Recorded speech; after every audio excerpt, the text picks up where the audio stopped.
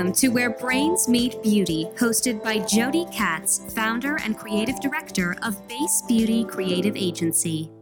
Hi, Jody. Adriel, this is our 225th episode. I know, it's so exciting. What a big number to hit. I know, it almost feels like yesterday that we were at episode 1. So to get at 225, it's not effortless at all, but sometimes it feels effortless, which is quite nice. Yeah, it goes by so fast. And I'm really excited about today's guest. Do you know who Jackie Aina is? Yeah, she's a super major influencer. Yes, she is amazing. If you don't follow her, you definitely need to. Today on the show, we have her fiance, who is also her CEO of Forever Mood, Dennis Asamoah. And he kind of gave us a peek into the behind the scenes, what it's like just like dealing with influencers and being the co-founder of this company. So he was really fun to chat with. Yeah, Dennis's background is so fascinating. He's such a career in nurturing talent. You can just check out his LinkedIn to get more details after you listen to the episode.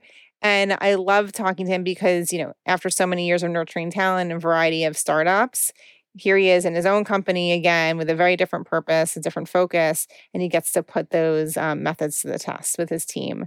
And we just had a really great conversation, and everyone has to check out our Instagram after show because we played a very funny game about his favorite sport, which is football, or it as soccer. Yes, it was so fun. Definitely check out that game. Check him out on LinkedIn. He has so much great knowledge to share for anyone who's trying to get into kind of that influencer content creator scene. So should we get after it? Let's do it. All right. Without further ado, Dennis Asamoah, co-founder of Forever Mood, episode 225. Enjoy. Hi, everyone. This is Eleni, your executive producer of Where Brains Meet Beauty podcast. I am so excited to introduce this season's headline event partner, Beauty Tech and Innovation Summit, which happens this March 1st and 2nd in San Francisco. Attendees will discuss the latest science, innovations, and technologies that are revolutionizing the beauty and personal care industry. Learn from 40-plus industry speakers and 200-plus beauty and tech experts. Are you going? Find the link on wherebrainsmeetbeauty.com and use our code BASE10 for 10% off your registration fee.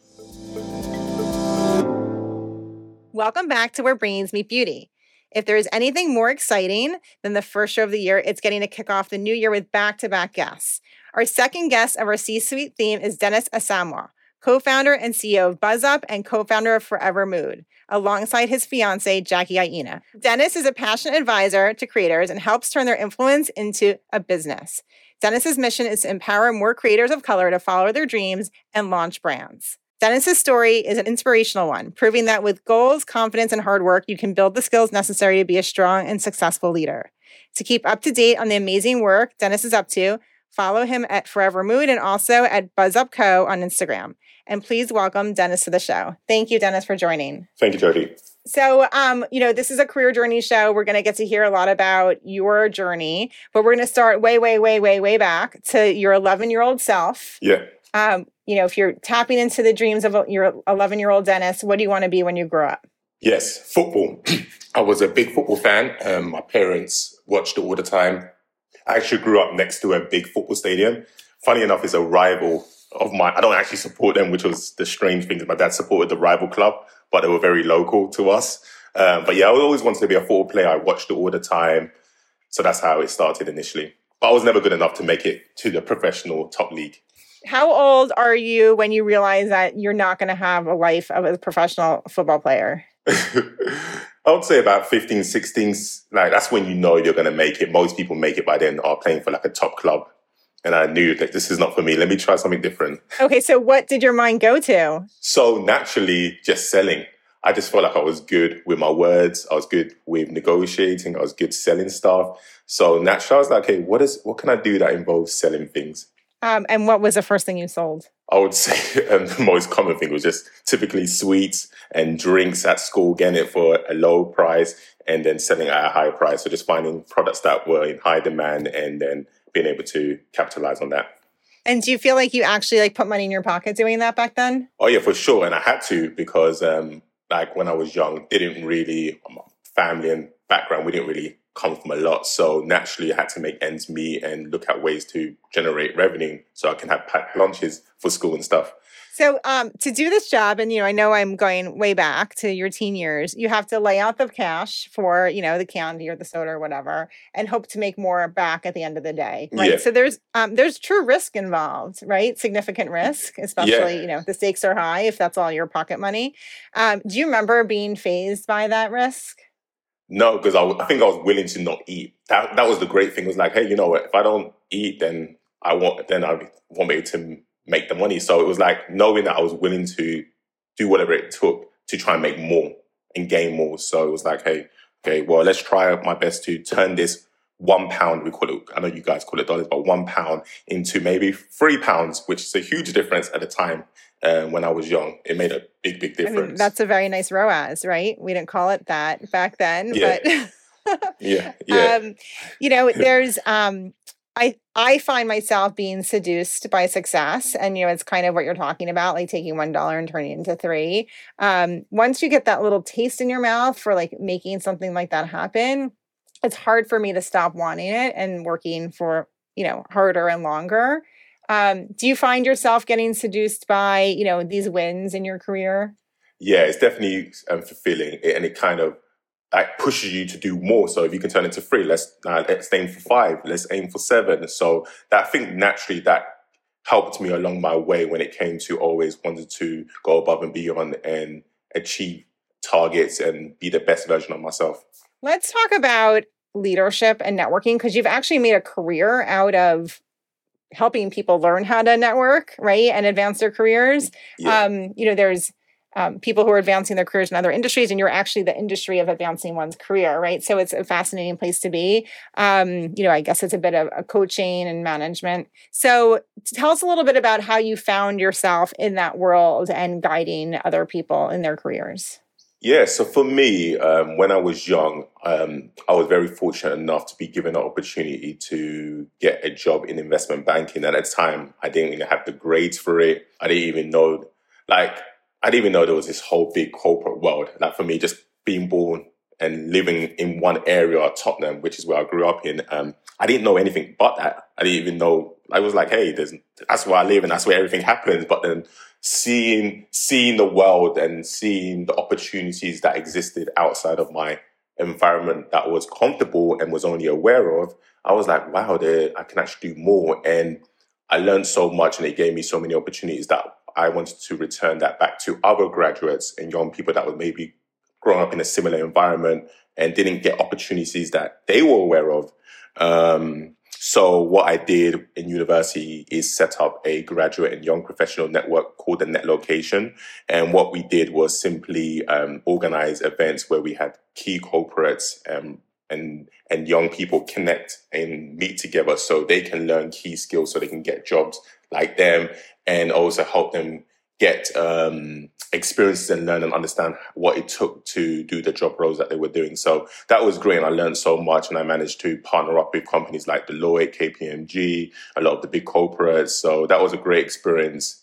And we went on to do even other events where we had like maybe professional mortgage brokers come and give advice on how to get a mortgage, or financial advisors. So it was really good just from a growth and learning about opportunities that were available to graduates at the time. So you're a natural connector. Yes, I would call it that. Yes. Right. I mean, some people call it networking, but I never knew what that word meant. I thought networking meant like seeing you as a potential client and like looking at you like you're a piece of steak and like attacking. Like I just really didn't know until somebody explained to me, no, it's just about like meeting people you like and, kind of putting them in your bank in your brain, and, when there's an opportunity, connecting them to it.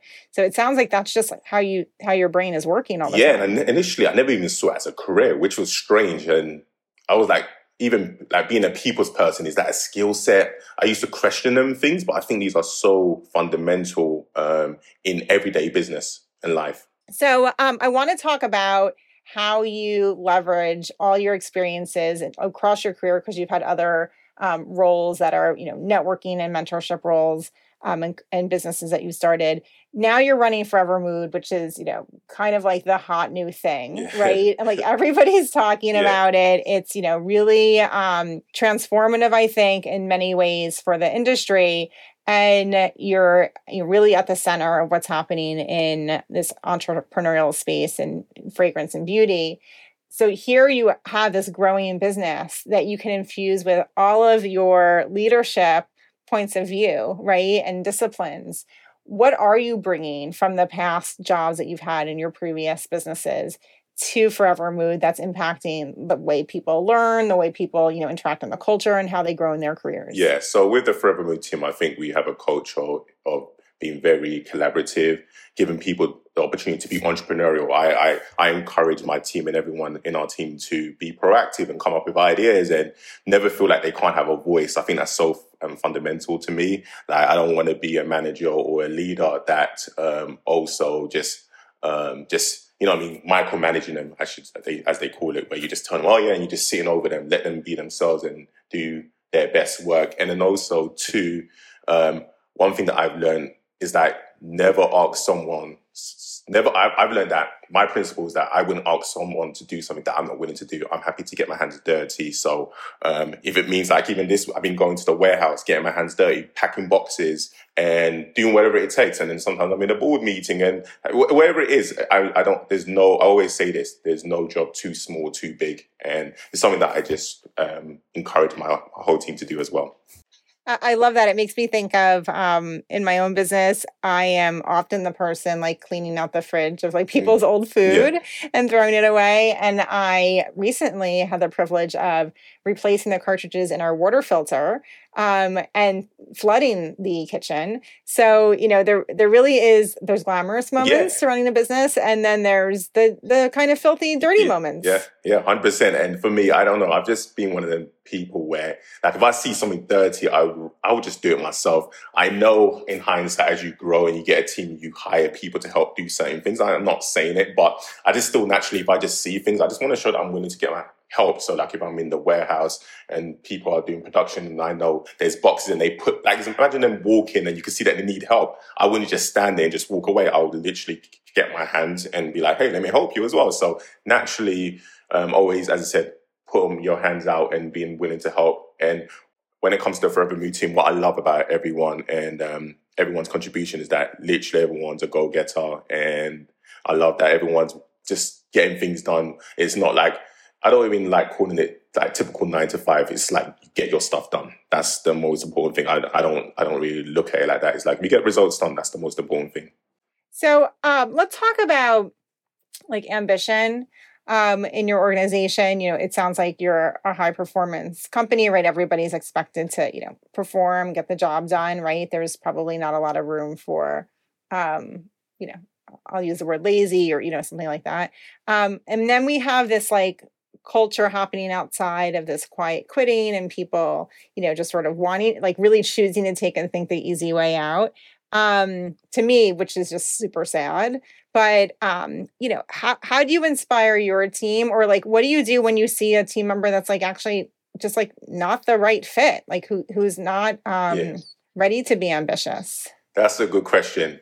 There's a saying, hopefully I say it right, that you can't help someone if they're not willing to help themselves. Like you can try. I think my first approach is to, when I see that someone may be slacking or something, or they don't want to, push themselves, I would always be very forefront and say, hey, look, I feel like you could do more. This is some of the areas. And just kind of understand maybe where they're coming from and maybe understand, maybe there's a reason. Maybe they're having personal stuff at home. You never know. So for me, I never, from the instance, go in and be like, oh, you're not working. Or I'm like, I try and understand and get to know them from a deeper level and understand, okay, maybe they're going through something, and then encouraging them and giving them tasks to do to see if they can perform. So I think that's the first approach. And of course, if you see it not working and you see multiple red flags, I think naturally you should act and take the necessary steps. Because I think even me, sometimes I have this nature of, you're always seeing the best and always hoping that things are going to change. But sometimes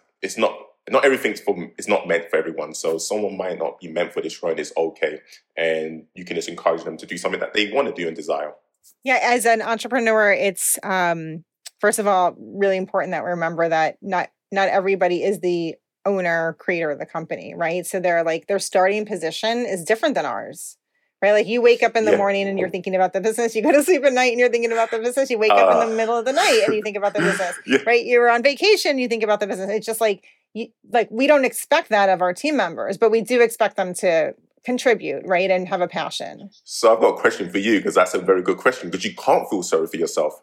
You really can't. That is the position that you're in. You are the owner of the business and you've got to be responsible. You can't, like, even if it's holidays or something, it's like, hey, these are holidays. You can't expect the same thing that you want for others, because it's a different thing. All you could do is motivate and encourage. But yeah, I think I've noticed that speaking to other entrepreneurs and stuff, sometimes they feel sorry for themselves and you can't. You just got to keep it moving. It's like, hey, you got work to do. Well, I'm okay with, I guess I accept and expect that no one else is going to think about my companies the way that I do. And that's the way it should be. I don't want my team thinking about this on vacation. I don't want them thinking about it in the middle of the night. I want them to have their lives.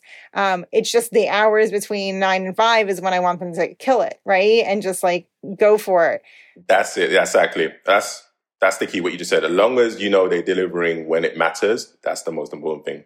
And then, yeah. It is hard though when you want someone to work out and it's not working out. And I think that's just really also true for scaling companies, right? Because you have to hire probably in bursts.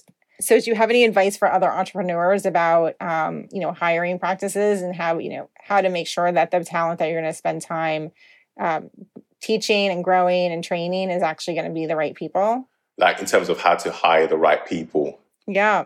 I think so far I've done a good job. We've got a great team. We've got a great team of Arsha, Davy. They've been great. New Ali.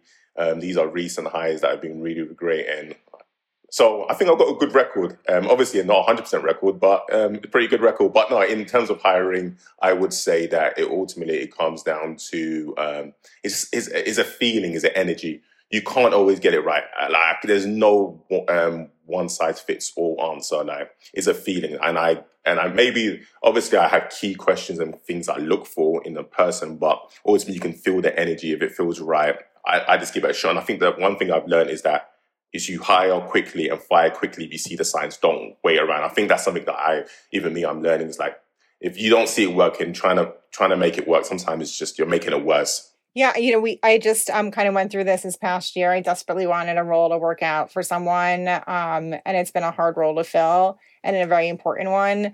And I just didn't want to see it, right? I didn't want the truth to be the truth, right? So I was like trying, right? And I was like trying to do, like, I don't know. I was like enabling it. You don't want to accept it. Yeah. You don't want to accept it, and let's say when you've got a good heart, you just naturally want to see it work. But I have to listen to the universe, and sometimes it's just time to move on and release that person for something that's a better fit. But it's not easy. Sometimes we just want it to be easy, and that's just not the journey we're on. Yeah. So let's talk about working with content creators. Certainly you're partnered with a very well-known one. I'm sure you work with many content creators. Yeah. We probably have aspiring or current content creators listening in today on this podcast.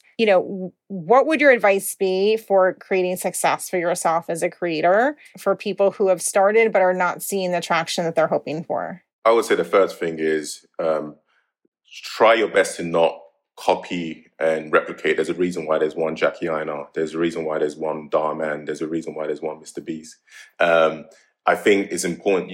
Everyone's inspired by different things, and there's nothing wrong with that. But I think you should focus on things you can control. And naturally, sometimes we, as creators, and I'm just speaking to a number of creators, the frustration with the algorithm forever changing, and you're like, 1 minute you're getting a lot of views, and next you're not. And I always encourage people to focus on things that they can do. So you can control how many videos you upload. You can control the type of videos you upload. And rather than putting targets that says I have to have 1 million views, it puts unnecessary pressure on you. So my encouragement is to, one, put together like key deliverables for things that is under your control.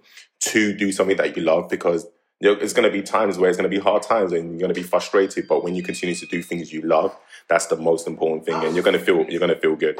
I love what you mentioned, because I do feel like chasing the data is sometimes suffocating, right? I mean, I even see it, through the work that we do with clients, it can really consume you. But if you're focused on, this is the story that I want to tell the world, and I'm happy to do it every day, whether people, 2 people see it or 2,000 people see it, you'll be in it for the long haul. And it's really the passage of time that, and the continuity and the consistency that is what pays off in the end. It is. And I think naturally we're in a new generation. Like previously, when you talk to the OG creators, like I'm talking about the YouTubers and stuff, they would tell you like they didn't start it because they thought they were going to make a career at this or make money. Naturally, they were just doing it because it filled a hole in their life. They enjoyed doing it, and then naturally it became a career. But now in this generation now, they see the success that comes with it. So a lot of them just want that instant, quick success. So, and it leads to a lot of disappointment because it's not easy. It's really not easy. Well, Dennis, I'm so excited that you're on the show and that you got to share this wisdom with our fans. You were our 225th episode of our show. I'm so grateful that you spent the time with us today. Well, congrats to you. That shows the consistency what I'm talking about as a content creator. You've got to, be there and show up. So congrats to you and thank you for inviting me. This has been a pleasure. Thank you. And this concludes our second episode of the year. Thank you all for joining us. Join us on February 8th at 3 p.m. Eastern with our guest, Maureen Kelly. She's the founder and CEO of Tarte Beauty. And as always, make sure you're following us on Instagram to stay up to date on the upcoming lives and all the fun we have along the way. Thanks so much, Dennis. Thank you, Jody. Take care. Thanks for listening to Where Brains Meet Beauty with Jody Katz. Tune in again for more authentic conversations with beauty leaders.